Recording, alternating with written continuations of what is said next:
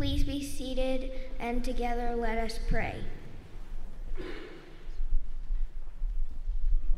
Lord, open our hearts and minds by the power of your Holy Spirit, that the scriptures read and your word proclaimed, we may hear with the joy that you say to us today.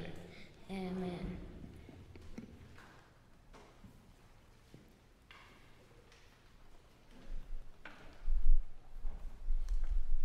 A reading from the second book of Kings, the 5th chapter.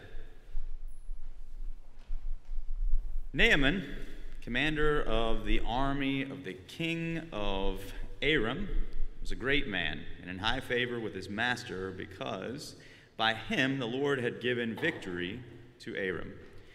The man, though a mighty warrior, suffered from a skin disease. Now, the Arameans, on one of their raids, had taken a young girl captive from the land of Israel, and she served Naaman's wife.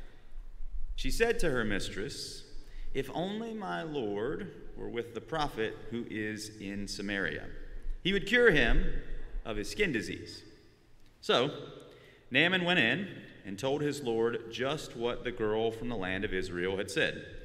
And the king of Aram said, "Go then, and I will send along a letter to the king of Israel."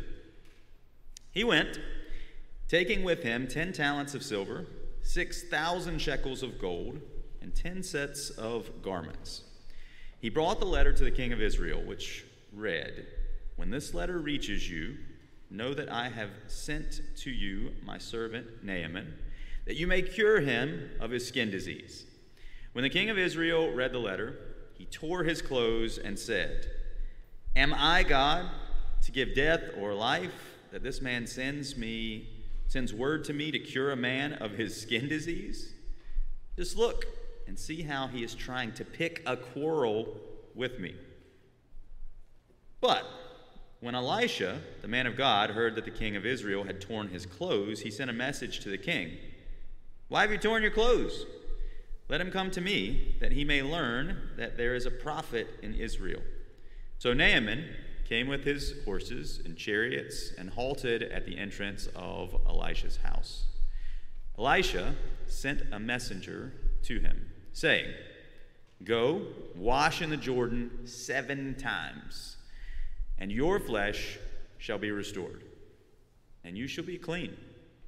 But Naaman became angry and went away, saying, "I thought that for me he would surely come out and stand and call on the name of the Lord his God, and would wave his hand over the spot and cure the skin disease. Are not Abana and Pharpar, the rivers of Damascus, better than all the waters of Israel? Could I not wash in them and be clean?" He turned away and went in rage. But his servants approached and said to him, "Father, if the prophet had commanded you to do something difficult, would you not have done it? How much more when all he said to you was, 'Wash and be clean'?" So he went down and immersed himself 7 times in the Jordan, according to the word of the man of God. His flesh was restored like the flesh of a young boy, and he was clean. Here ends the reading.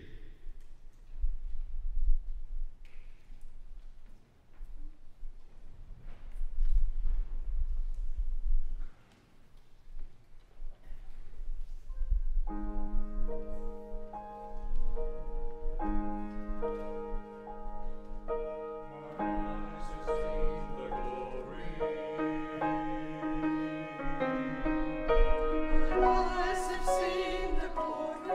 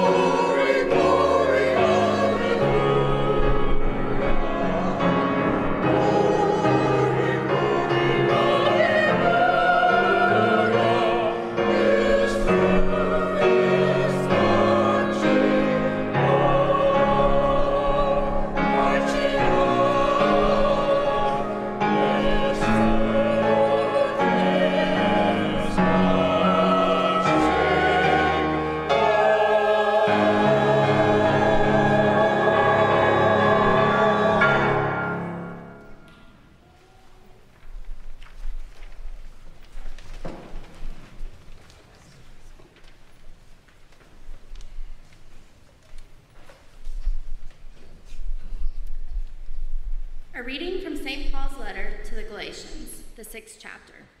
My brothers and sisters, if anyone is detected in a transgression, you who have received the Spirit should restore such a one in a spirit of gentleness. Take care that you yourselves are not tempted. Bear one another's burdens, and in this way you will fulfill the law of Christ. For if those who are nothing think they are something, they deceive themselves. All must test their own work. Then that work, rather than their neighbor's work, will become a cause for pride. For all must carry their own loads. Those who are taught the word must share in all good things with their teacher. Here ends the reading.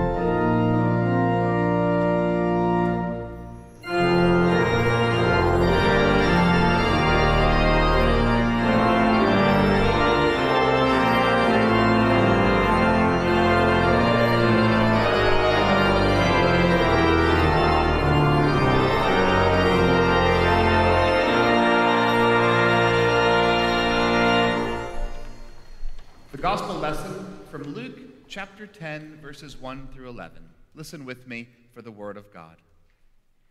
After this, the Lord appointed 70 others and sent them on ahead of him in pairs to every town and place where he himself intended to go. He said to them, "The harvest is plentiful, but the laborers are few. Therefore, ask the Lord of the harvest to send out laborers into his harvest. Go on your way. See, I am sending you out like lambs into the midst of wolves. Carry no purse, no bag, no sandals, and greet no one on the road. Whatever house you enter, first say, 'Peace to this house.' And if anyone is there who shares in peace, your peace will rest on that person, but if not, it will return to you. Remain in the same house, eating and drinking whatever they provide, for the laborer deserves to be paid. Do not move about from house to house. Whenever you enter a town and its people welcome you, eat what is set before you. Cure the sick who are there, and say to them, 'The kingdom of God has come near to you.' But whenever you enter a town and they do not welcome you, go out into its streets and say, 'Even the dust of your town that clings to your feet, we wipe off in protest against you. Yet know this, the kingdom of God has come near.'" This is the word of God for the people of God. Thanks be to God.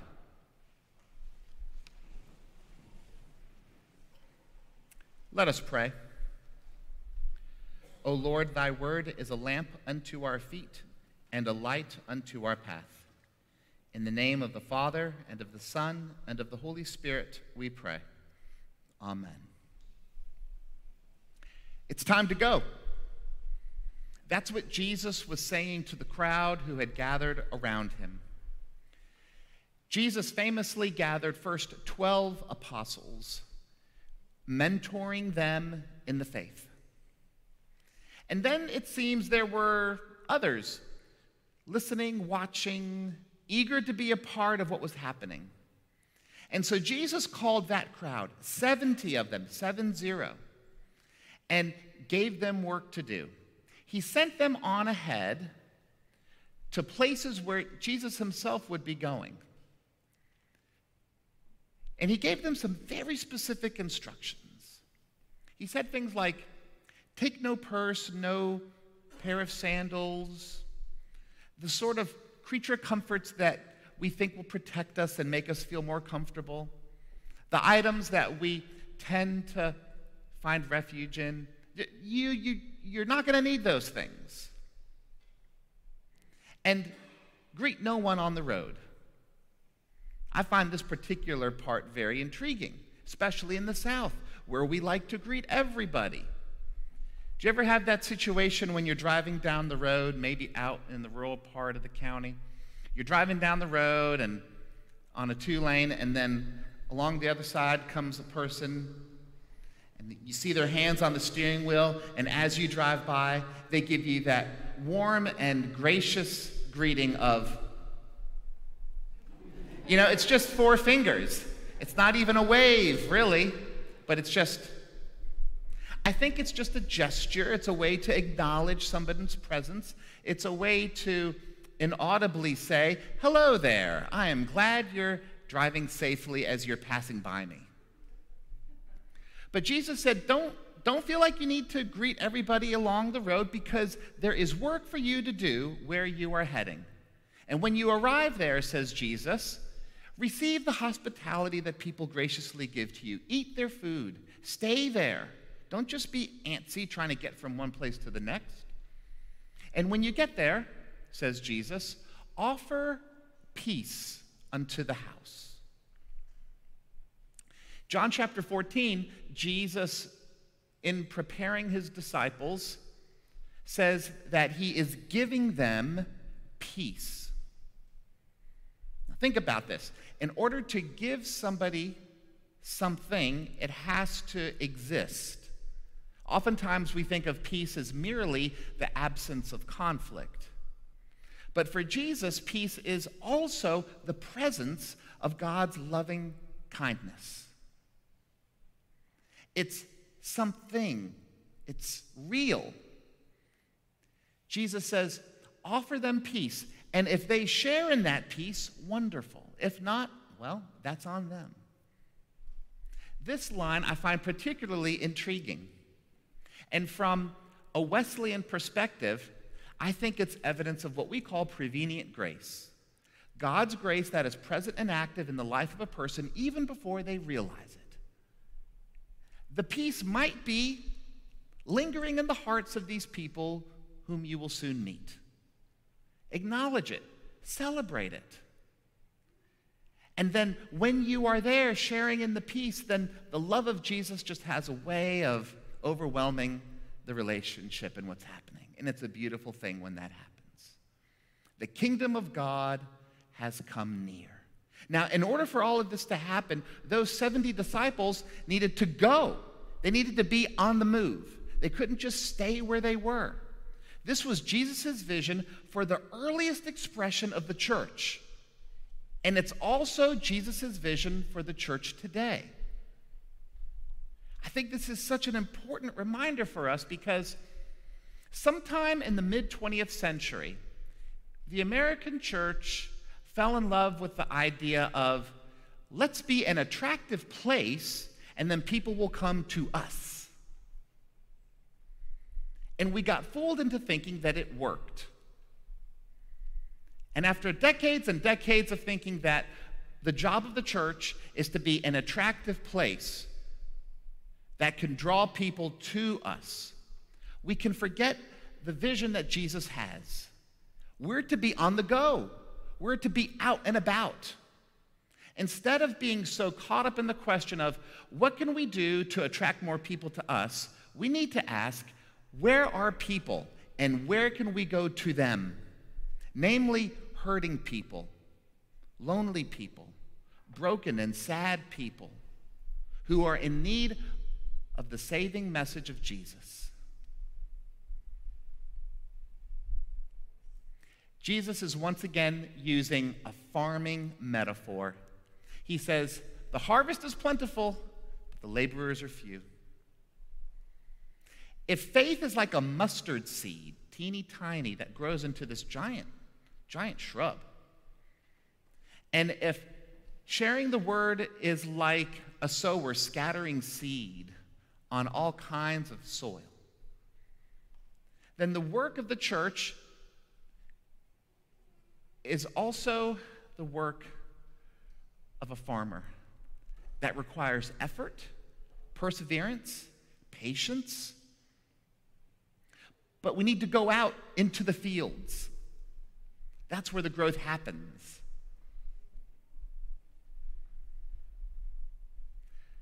This is what you and I, as the church, are called to be and do. It's time to go. It's time to get out. It's time to be the church out in the world. It's time to be on the go. Now, there are two specific ways that our church is going to be doing this. And I want to talk about both of them with you right now. Coming up in a month, Love Thy Neighbor. During the first week of August, everybody in the church, and I really do mean everybody, including you and the person sitting beside you, everybody is going to be invited to be a part of a team of people that will go out into the community to meet the real needs of people who are hurting and in need and suffering. Maybe it's doing yard work for someone nearby who is just not able to get out and do it for themselves.